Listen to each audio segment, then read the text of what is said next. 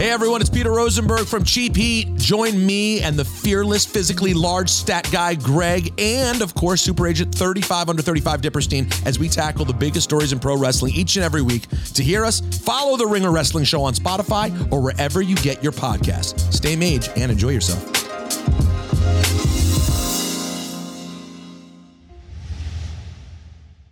This episode is brought to you by Cars.com. When you add your car to your garage on Cars.com, you'll unlock access to real-time insights into how much your car is worth. Plus, view its historical and projected value to decide when to sell.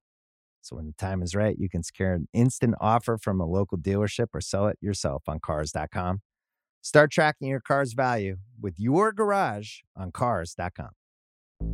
There's no better feeling than a personal win, and the State Farm Personal Price Plan can help you do just that.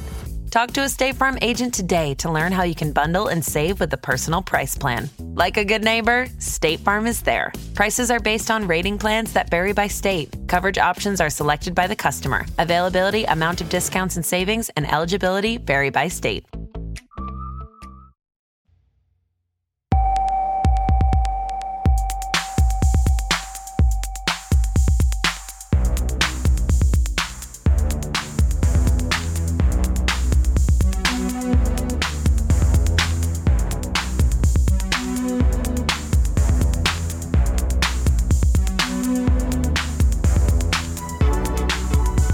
Hello and welcome back to the Stadio Podcast and Ringer FC. I'm Musa Kwanga. I'm Ryan Hunt. Ryan, how are you doing? I am all right, thanks, man. How are you? Very well indeed, in the London suburbs, poised and ready for the onset of the book festival season. Oh, it's hashtag festival season. It is, absolutely. I'm on tour. Lad on tour. Oh, God. Do you want to give everyone the dates? Coming to a festival near you. I'll be in Totnes, Devon on the 28th. That's the day of the Champions League final. I'm sorry about that. I'll be at the Charleston Festival in Lewes on the 29th. That's the next day. And then I'll be at the Hay on Wye Festival on the 3rd of June at 10 a.m. So in terms of times, 3 p.m. in Totnes on the 28th, then it's 5:30 p.m. at Charleston in Lewes on the 29th, and then 10 a.m. at Hay on Wye on the 3rd of June. Nice. Those are my dates, yeah. What are you actually doing there? Just reading stuff from the book? Talking about my work. Not myself, talking about my work. So talking about, in the end, it was all about love. At the Sea Change Festival on the 28th, then talking about one of them on the 29th, then talking about one of them again on the 3rd. Nice. Oh, and tonight, it is the Sunday Times Sportsbook Awards and have been nominated with Ian for Striking Out.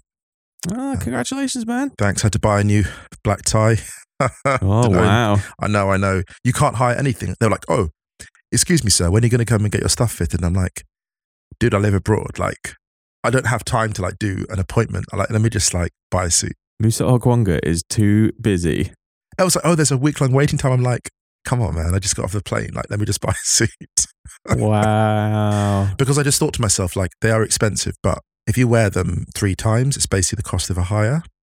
Plus, you haven't got to wear them and get nervous about spilling something in the course of the evening or someone else spilling wine over you or something. So, yeah. Good suit chat.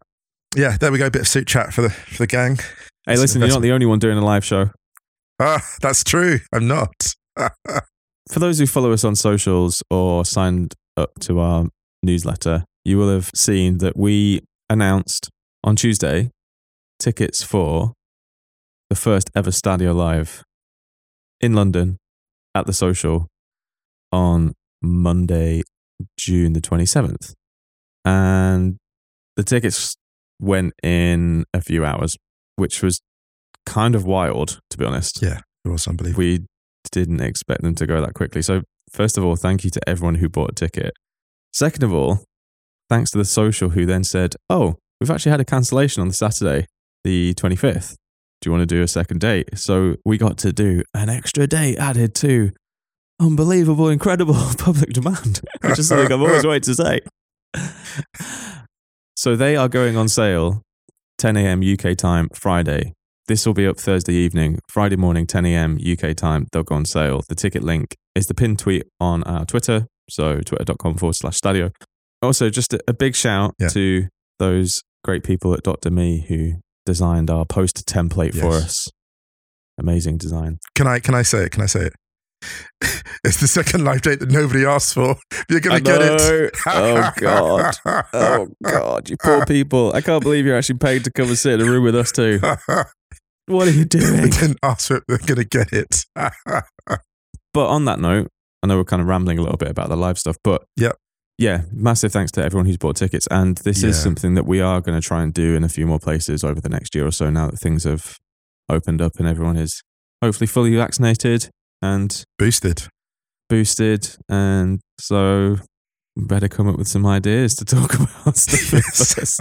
Because the really scary thing is, can't edit the live stuff. So there's things I can say you can't cut. I know. Oh no. Why did I agree to this? Anyway, so yeah, we hope to see a load of you in London. Yeah. That'd be great. Yeah, I'm really excited actually. I'm really, really excited. Yeah, me too.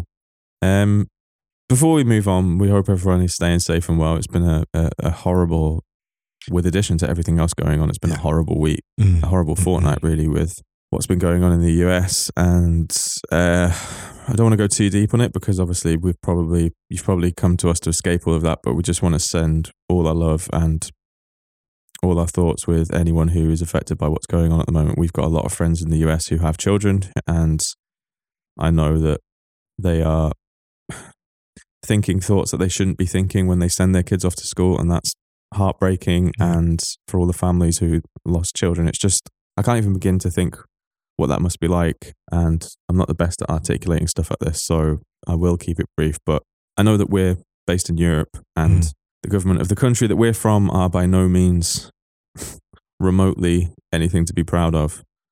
But, you know, the ringer goes out in the States, it's based in the States, and just one thing that I cannot remotely understand is that if you're a policymaker in a country that has had more mass shootings than days this year, and your first reaction to something like this is there's nothing that could be done, then you're the wrong person to hold office. I just feel for everyone in the US at the moment who doesn't really know what to do. I know that there's some midterms coming up, and you all will have far better places to find that stuff from. But yeah, we just wanted to send a lot of love out to anyone from the States who's affected by what's going on at the moment. Well said.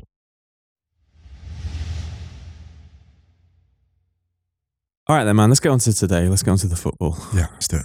Shall we start with the Europa Conference League final? I think that's absolutely right. I think we should start there. Because the main reason is because it's another opportunity just to go for one last time this season.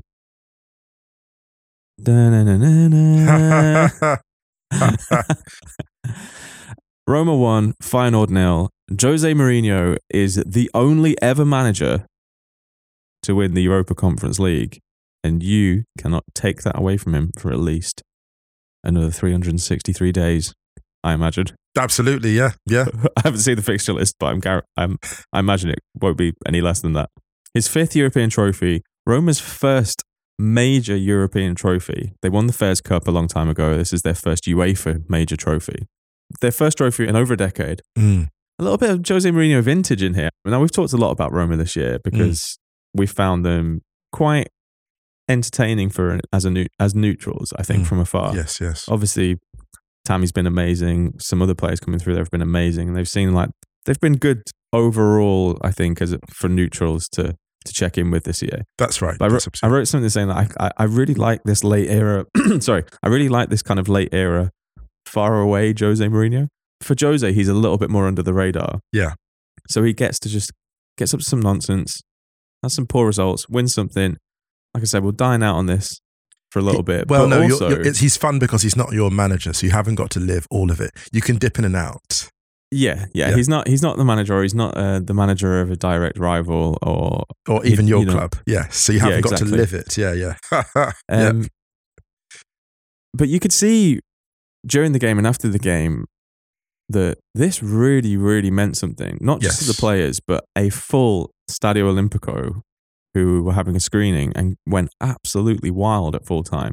I think we touched on this before about how that stadium is hard to sell out, and Roma have sold it out pretty much for all of the knockout stages this year. They've taken, the fans have really bought in, the players have really bought in, and Mourinho has bought in. Yes, and he has. Remember, this is a tournament that they got hammered by Buda Glimt at one point.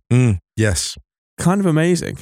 It is amazing. I think something happened with this season where Mourinho realised quite early on that this was the trophy that he was going to go for. And that's not a criticism. It's not criticism. It's more a reflection of the fact that ultimately, you know, it's important to remind people, fans do like to win things and there is community to be found. And one thing that Mourinho has always tried to do and arguably excelled at doing every club he's gone to is building some form of a community within the club. What is the quickest route to community when teams above you in Serie A have tooled up and frankly have greater resources and greater depth? It's a cup competition.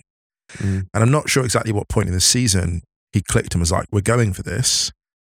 But he did go for it. And I'd argue it was after, not until they got thrashed by Glimt, as you mentioned. I think there was some period after that where he was like, do you know what? The Conference League is the one. And he went all in. And one thing Mourinho's very good, once he goes all in on something, is getting everyone to pull in that direction. And we see that from fans to players. Yeah. All or nothing, yeah. See, I did there. But yeah, so really impressive how, you know, to give him credit, how he marshaled that effort as strong as he did. And you can argue, actually, it's not, what Mourinho did is not, it's not solely him. I mean, Pochettino did that before. We've seen him focus on a cup competition, the Champions League. We saw Emery arguably do it with the Champions League and Villarreal. You know, we've seen similar exercises happen.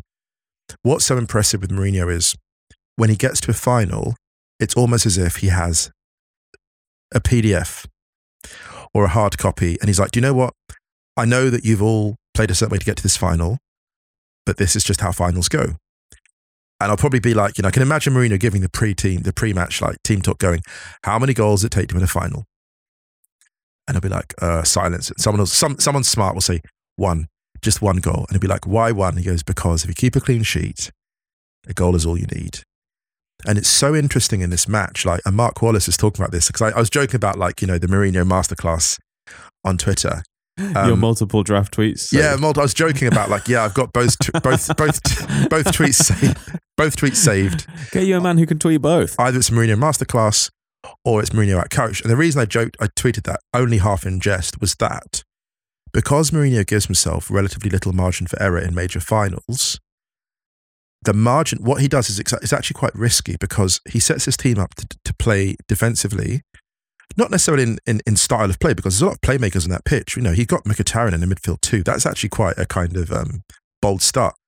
But because quite early with injury, huh? Yeah, but because Mourinho sets his teams out to play conservatively, that is really the absence of a plan B.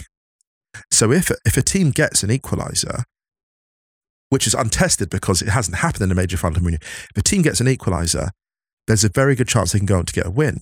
So Mourinho's entire strategy is like, we're going to go a goal ahead and we're not going to get an equaliser against us. And here's the thing, it's worked. It's worked every single time.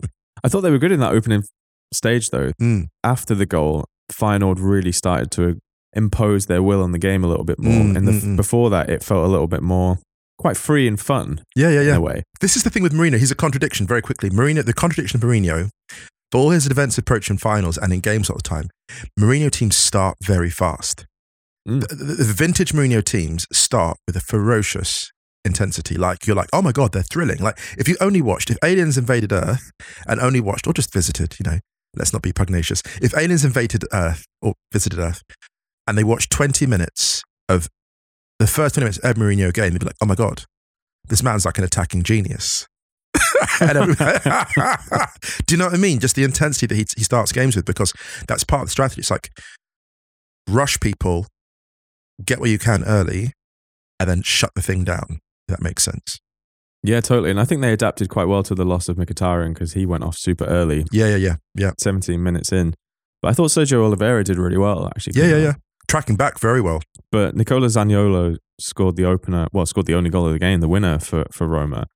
An amazing assist by Mancini. It's a gorgeous goal, actually. The goal was so good because, like, the way that he chests it down and he's kind of off balance moving backwards, almost against, it's like two magnets at the opposite end. Yeah. And the way that he manages to rebalance himself as the defenders and the keeper are closing in on him, and then to have that coolness of mind to just dink it, because you're in that position, it's so easy to snatch at it. That's not on a plate, that goal. It was a very Kenny Dalglish finish, actually.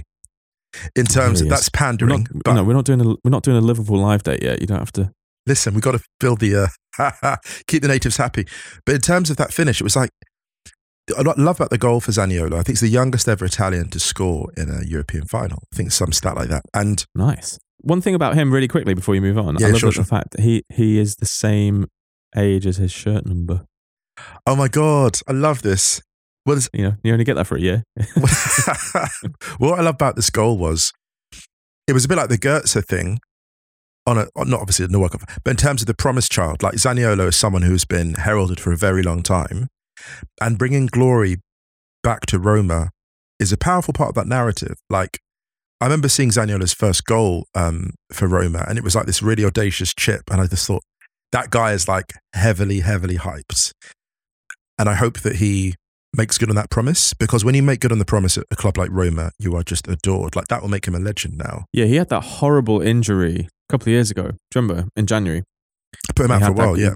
Yeah, he got that cruciate ligament injury.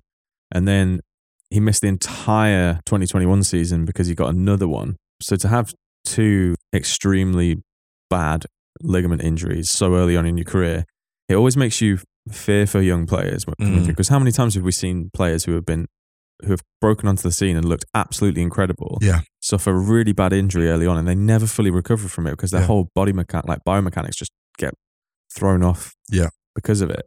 I think the way that he's returned from that with the same amount of like flex that he had before it, obviously to cap that with the goal that brought Roma their first major European trophy. Amazing. At 22 years old, I'm so happy for him. And this is the thing about this trophy as well. I'm really happy for him, also very happy for Roma, because when the Conference League came around, I was worried about, primarily it was really about pressure on players' bodies, injuries, all that stuff. And that, we'll assess the cost of that in time. But in terms of an extra trophy for people to go for and go at, look, it's so obvious and so clear how much these trophies matter, especially since league titles are tougher and tougher to win these days because of those inequalities. So with a cup competition there, with a real quality of opposition, like Roma in final, they're no clowns. You look at the semi as well, and Marseille. To get past Marseille in a semi as well, the way they're playing, or had played in that tournament, was really impressive. So I just think it was, it's a wonderful end, and there's a wonderful sense of a journey for Roma fans. And this is what this trophy's given clubs, an additional journey, something else to look forward to every season, which I think is really powerful and important. And just in terms of the performances here, so we talk about, like, the headline is obviously that Mourinho has coached his team to a victory. But if you look at the finer points of this was not a classic win in the style of, let's say, Inter beating Bayern Munich in the UEFA Champions League 2-0, which was a masterclass, like in terms of just a team that's if you watch both the goals in that game, the goals by Milito, the way they're constructed and the way that they just take all the heat and light out of that game in the middle 70 minutes before Milito gets the clincher. This is a very different final where there actually was a great deal of uncertainty just in front of the Roma back four. I think partly because of not that Oliveira wasn't very good, but there was a gap between, this is mostly the quality of their final attack and the midfield. There was a gap that they exploited final between Roma's midfield and defence. And there were quite a few opportunities where Chris Smalling in particular was exceptional. Had to do a lot of work. The only criticism I've ever made of Chris Smalling, I would say, is that there's times when he hasn't passed forward well through the middle of the pitch. He tends to defer to the fullbacks. That was more of Mourinho's strategy. But it's interesting that Mourinho, having coached him at United, trusts him so much at Roma. And this is the thing, Mourinho being quite a forgiving manager, because you could argue that certain defenders didn't actually do that well by him at United. But look at him picking Mkhitaryan, a player that he threw under the bus, quite frankly, at United, and he trusts him. He seems to love him. It's unbelievable, isn't it? Yeah. But the most praise I have to give is to Rui Patricio, because there is no way they should have emerged with a clean sheet from this Roma. No. Well, can we talk about this? Because I mentioned earlier on, it's like as the first half grew, Feyenoord took more and more control of the game. Yes. And there was that period in the few minutes just before half-time and then the few minutes just after half-time when I have no idea how they didn't score. No, none at all. We do, because you just mentioned it, but they hit the post really early in that second half. They were kind of penned in around Roma's box towards the end of the first half. and they came out in the second. Patricio had to make a couple of unbelievable saves. Yes. That was that. What, just after the one that came off the post, he made a good one after Mancini screwed onto the post. Yeah, Malacia hit that left foot shot that just was going top corner that he tipped onto the javelin. post. Oh my goodness, that was soaring. Yeah, this is the thing. Rui Patricio, when he enters that state of grace, there's a movie I watched. Was it The Last Starfighter I watched years ago? When like this starfighter is outnumbered in space by about like 500 enemy ships and just takes out everyone. Patricio at some point is like that. There's just a state he gets. He's almost like he's hypnotized, and that man will stop anything you put at him. Ironically, the last line of defense for Roma was like channeling a little bit of Spartan energy. Yes. You know what I mean? It was very, very good. Oh, class. Thanks. Listen, get your podcast. I can do both. Thanks. I've read sometimes. The move that led to Feyenoord's chance, that amazing strike from Malacia that Patricio said was probably the best move of the match, actually. In terms of the way they shifted the ball from right to left, it was almost a microcosm. You mentioned like after the Roma goal, they started doing things differently, Feyenoord. The way they were shifting the ball from about half an hour of the game towards half time was basically like that move that they almost scored from was the culmination of all that ball movement. And they just shifted it so well. Like there's very, very few teams, Coach Mourinho, will be unbalanced like that will give you that kind of shooting opportunity. And actually, they got a couple off. And that's not really a criticism of Mourinho's team. It's more like the quality of what Feyenoord were doing. And credit to the coach, Arne Slot here, whose stock will have risen again with this, because they were kind of outmatched, actually, Feyenoord. If you look at the sort of sheer resources and just the quality, this is not disrespecting Feyenoord, it's more about the depth that Roma have. They played some beautiful stuff, I've got to say. Yeah, they really did. Yeah. And then, but then there was that moment towards the end where Pellegrini could have made it 2, and then it would have been exactly like Inter against Bayern. Yeah, the casual observer would have looked at that and been like, "Yeah, this is like definitive." What was interesting was the foul on Tammy Abraham. Ooh, I wanted to talk about this. I think Senesi should have gone. That's a red. That's a red. Yeah, that's a red. But this is the thing, and it went to VAR.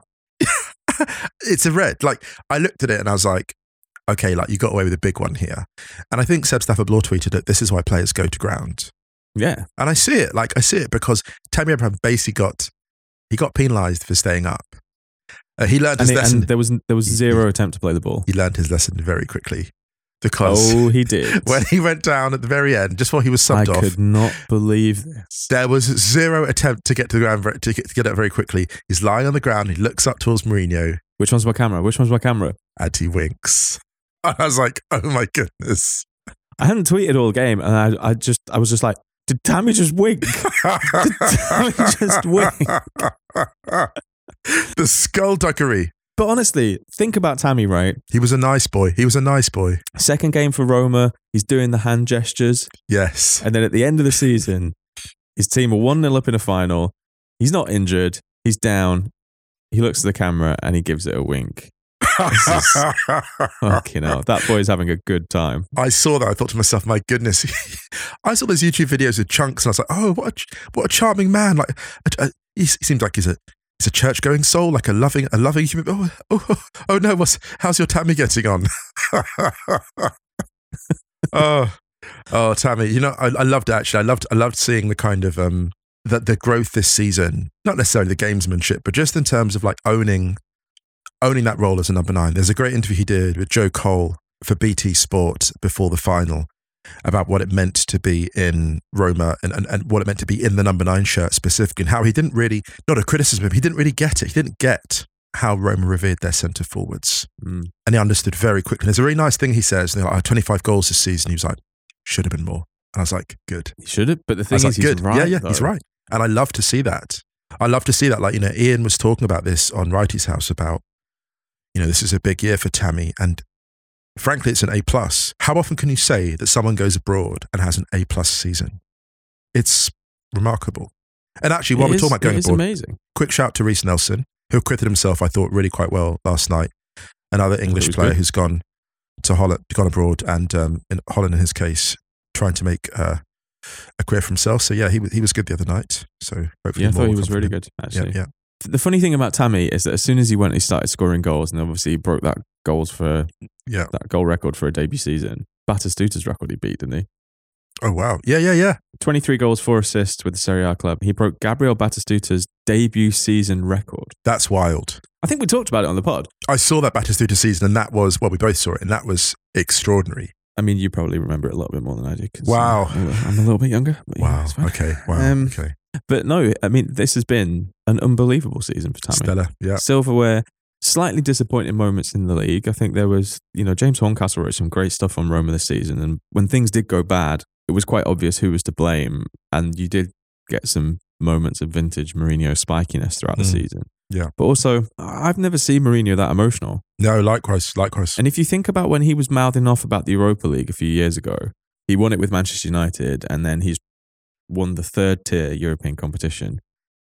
The first thing he did, it was quite funny actually, because Carl was in the Wright His House group being like, oh, he seems to have kind of like humbled him a little bit. And I was like, Carl, I don't know. Actually, it wasn't long ago that he got sent off for calling out a referee whose dad was involved in the refereeing scandal in Italy. Yeah. And then that was also in the same game where he picked up the ball and just fucking launched it. Yeah. And then Carl posted the picture of him holding up the 5, and he was just like, "Oh, actually, no, I take that back."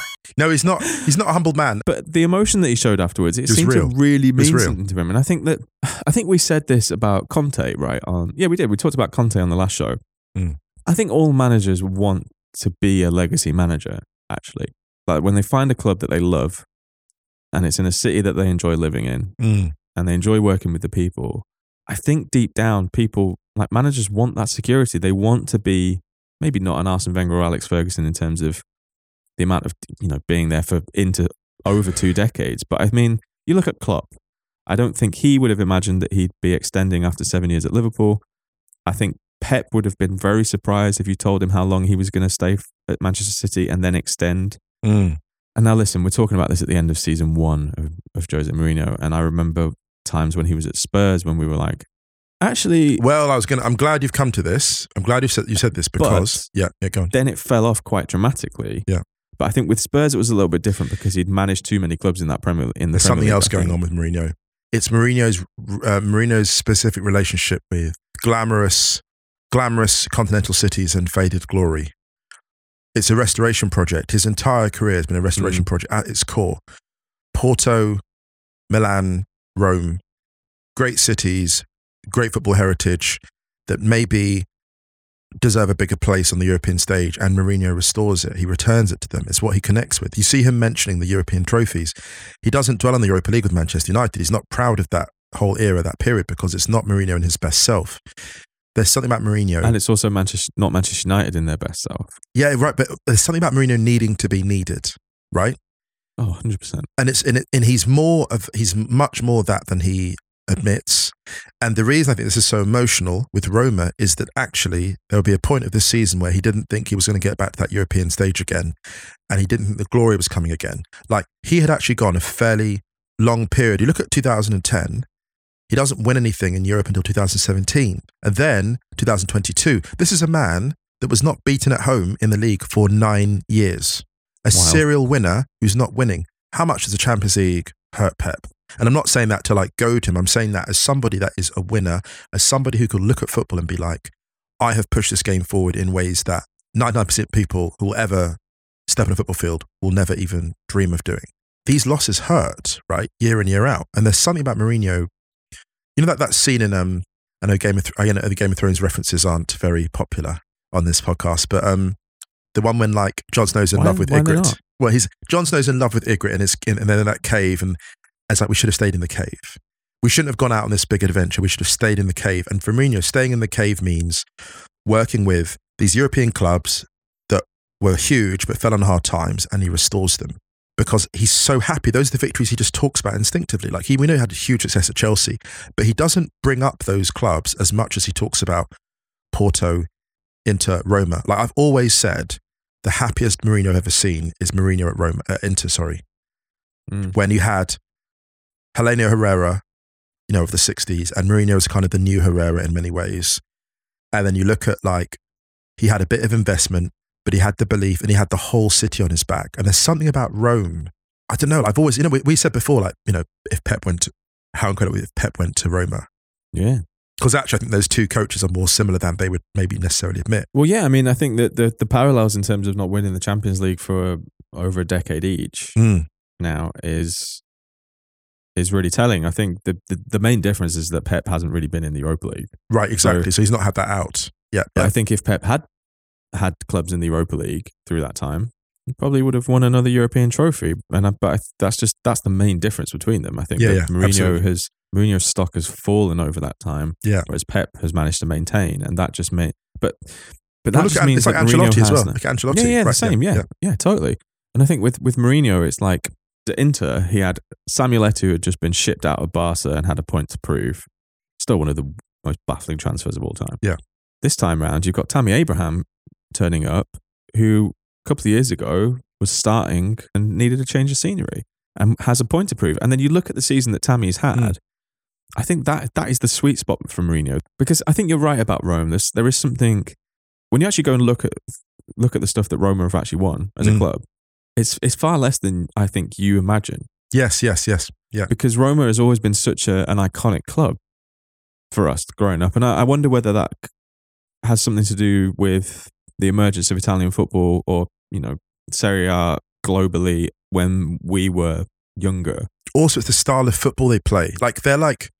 Roma add so much to football because they set the tone. They're like the pace setters, right? Like a strong title race. Roma, there's clubs like Roma, Parma as well. When Parma still had their sort of funding together.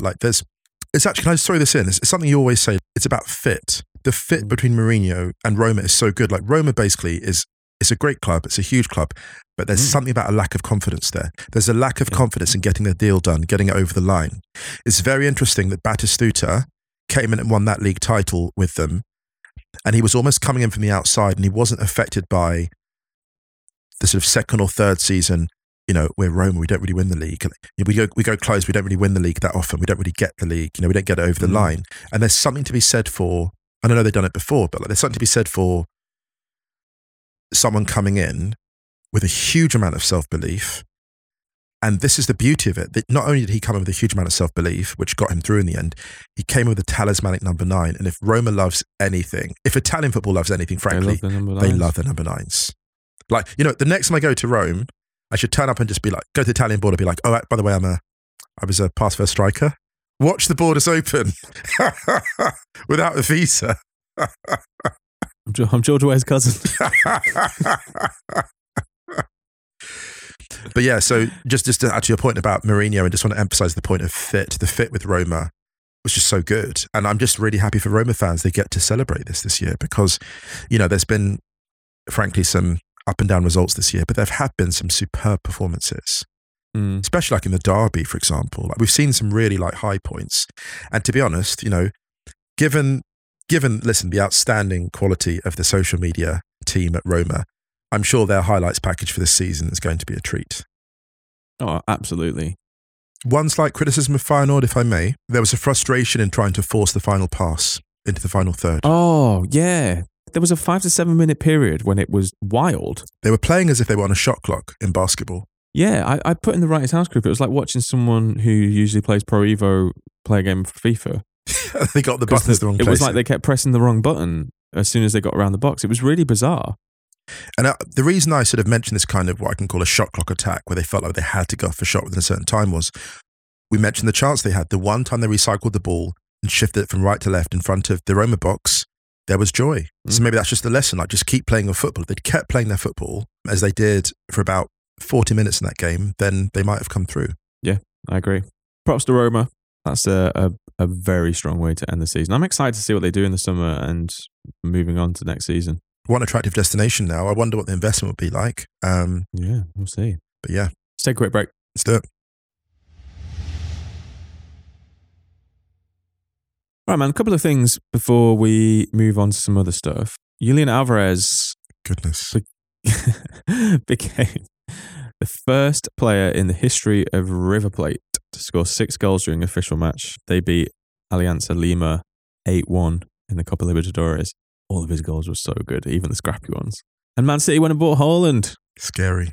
It's not a bad backup to have if they want to bring him back. He's not making the mistake this time, Pep, of not having strikers who are just absolutely Ruthless. He's not making that mistake again. His goals reminded me of Vlahovic actually last night. That's interesting. The range of finishing, but the directness. Yeah, kind of almost an inevitability about it. The aura. I know Alianza Lima aren't exactly the strongest side in that group. They're bottom of the group, but still. But do you remember when Haaland got 9 for like Norway in like a youth game? You're like, yeah, actually, but it's not even about, it's not about the opposition, it's about the hunger. Yeah, you're right. It's the hunger and the way that he celebrates the goals and the variety of the finishes and the way that each finish seems to get almost better as the game goes. He's getting more and more locked in, and I'm like, this is dangerous. Yeah. It was like when Aguero scored 5 against Newcastle that time. Yeah. He just keeps heating up. Yeah.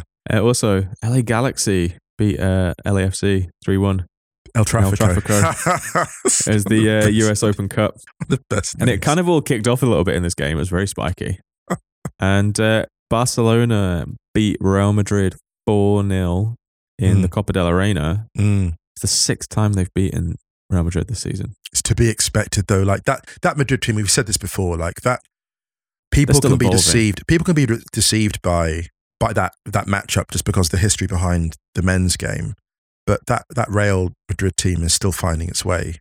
What's most impressive with them is they've provided, I think, a bit of a blueprint for other teams that have gone on and done Barca some harm, actually.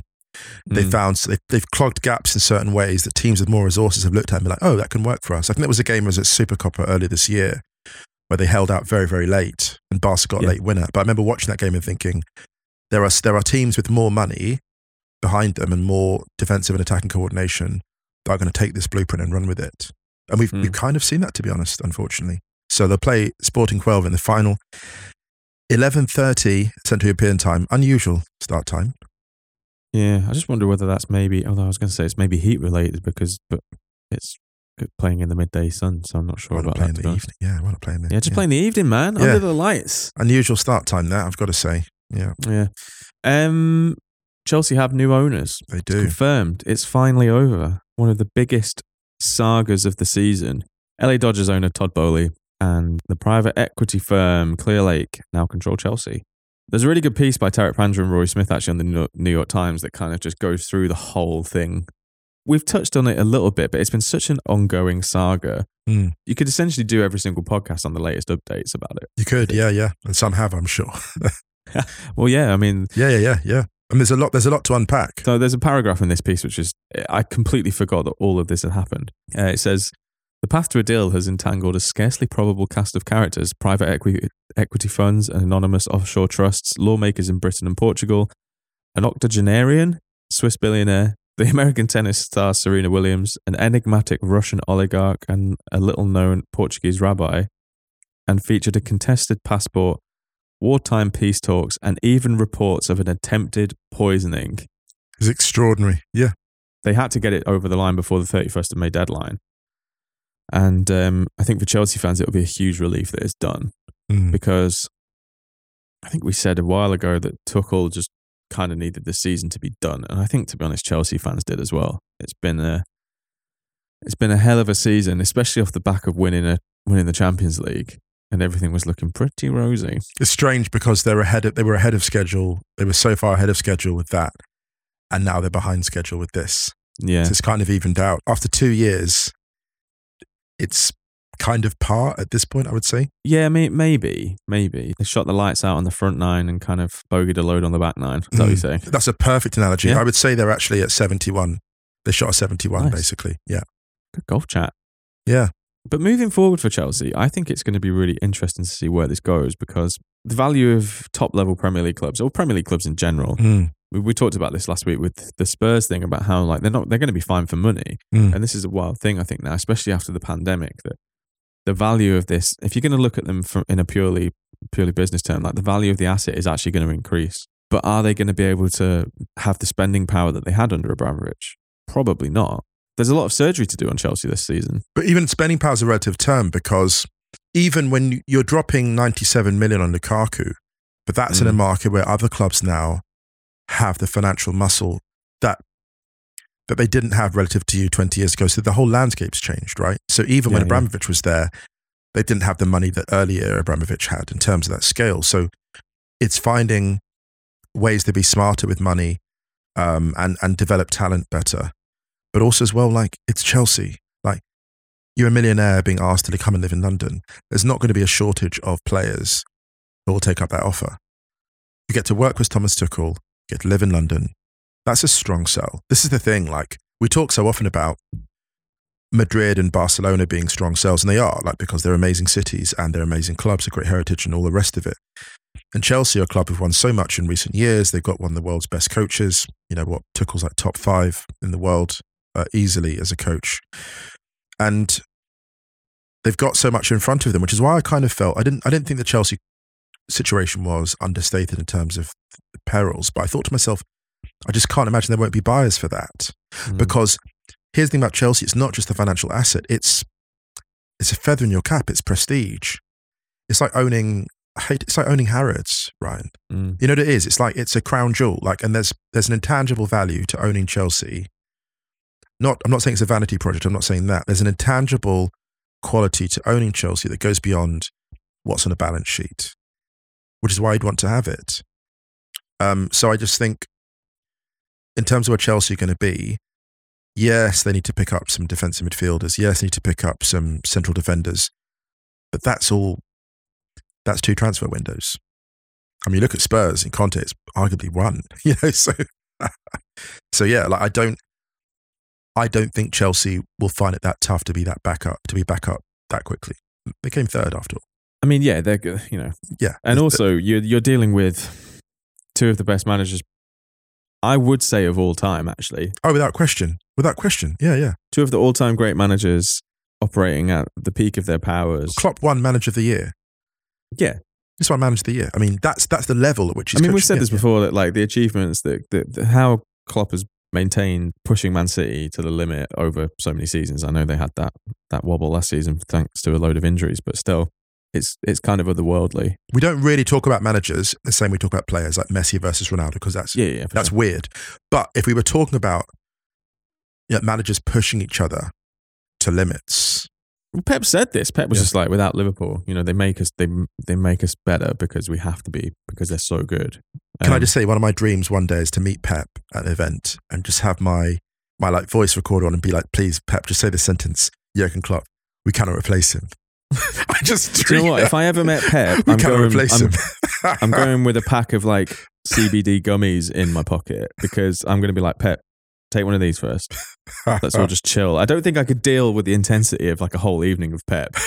Like, you see, like Jack Grealish after the game the other day when he was talking about how, you know, he felt like he was a little bit nervous at points this season, but not because like Pep was putting any pressure on him necessarily, but he just felt the pressure of Pep and he didn't want to give the ball away and stuff. I think I'd just be like that if I met Pep. I want cigar drunk Oasis singing Pep. I don't want touchline, we're pushing for a winner Pep. I don't think anyone wants that. Yeah, exactly. Sit down, drink water, relax. We spoke about Liverpool, Champions League final this weekend. I am extremely hyped about this. Can I just give a shout out to my good friend Ash from Tbilisi in Georgia, who is one of the biggest Liverpool fans I know, has never managed to get to Anfield before. However, he's going to the final. I love this story. I love this story so much. He's going to the final. Unbelievable. I love that so much. I'm so hyped for him. And I know he listens, so have fun, Ash. Yeah. Enjoy it. Absolutely. And to fans of both clubs, may the best team win. I said this before on other podcasts, but I mean it. Like, you know, they both had stellar seasons in the league, and yeah, they just had incredible cup runs. So yeah, may the best team win. Just looking forward to it. Me too. We'll cover that on the next Stadio, obviously. A little bit of admin we didn't do at the top. Don't forget to check Wrighty's House. The final one of the domestic season is up. Yes. Mio and Carl joined Ian. Double British Book Awards winner Carl Anka. Yes. Award-winning author. The award-winning Carl Anka. There's too many award winners. There's like... magnificent human. You've got MBEs on the pod. All sorts. You've got award winners, and then you've... Catfish of the Year? Well, that's me, basically, because that's like, I was going to say, then you've got me. Gosh, catfished himself. Someone said there was a football in the pitch one time. I said, it looks like he's a child that's won a competition. I am definitely the child who's won a competition. Well, so am I. Look, we're in this together, Ryan, unfortunately. Shut up, award-winning author Musa Okwonga. I've won nothing of note. Nothing. I've won my mum's approval, and that's it. That's the hardest award to win. Harder than winning 3 straight Champions Leagues. Right, it's hard to be back for the Women's Euros and just ahead of the Women's Euros. But Stadio will keep going for a little bit. We said we'd update you on the schedule, but we'll do that next week. We're going to do one after Champions League next week, and we'll do another one next week as well. Proper mailbag episode, I think. Maybe we'll do a conceptual episode. Maybe we'll do a what if. And then we will take a little bit of a break as well, especially when we do that week of with the live shows. And then we'll come back in some form for the Women's Euros as well. All right, shall we get out of here? Let's do it. All right, don't forget to check theringer.com and theringer.com/soccer. Don't forget Stadio tickets on sale, 10 a.m. UK time, Friday morning. The link is on twitter.com/Stadio. Pinned tweet. Just go and check that. You don't even need to have Twitter or sign in if you don't have it. Stadio Outros playlist on Spotify. Speaking of which, we are playing out on the legendary House Great Larry Heard with the anthemic Burning for You. What a tune. It's a beauty. Larry Heard. I love Larry Heard. build on that. Anything you want to add, Musa Okwonga? I think it's time you added something. No, it's not. I don't have anything else. It's the pressure. I was minding my business all alone, and all of a sudden a microphone was thrust on my nose and hot takes were expected. And it's created a myth. I'm actually a very peaceful guy that doesn't like any kind of spotlight for my takes. You got the job on a technicality. A legend called Ryan Hunt who recommended me. Actually, to be honest, it's true. That's actually how I got the job. That's true. I'll add something. I'll have a hot take for you. Listen, come to the live show. I'll have hot takes for you. Oh, God, yeah. Yeah, better buckle up because that might be the last you'll hear of us, that live show. Yeah. I think. I'm going to get Musa to tell you all his Zlatan take. Yeah. Good luck with that. All right, everyone. Much love. Have a lovely weekend. And actually, we'll be back with you Sunday evening. We will indeed. Looking forward to it.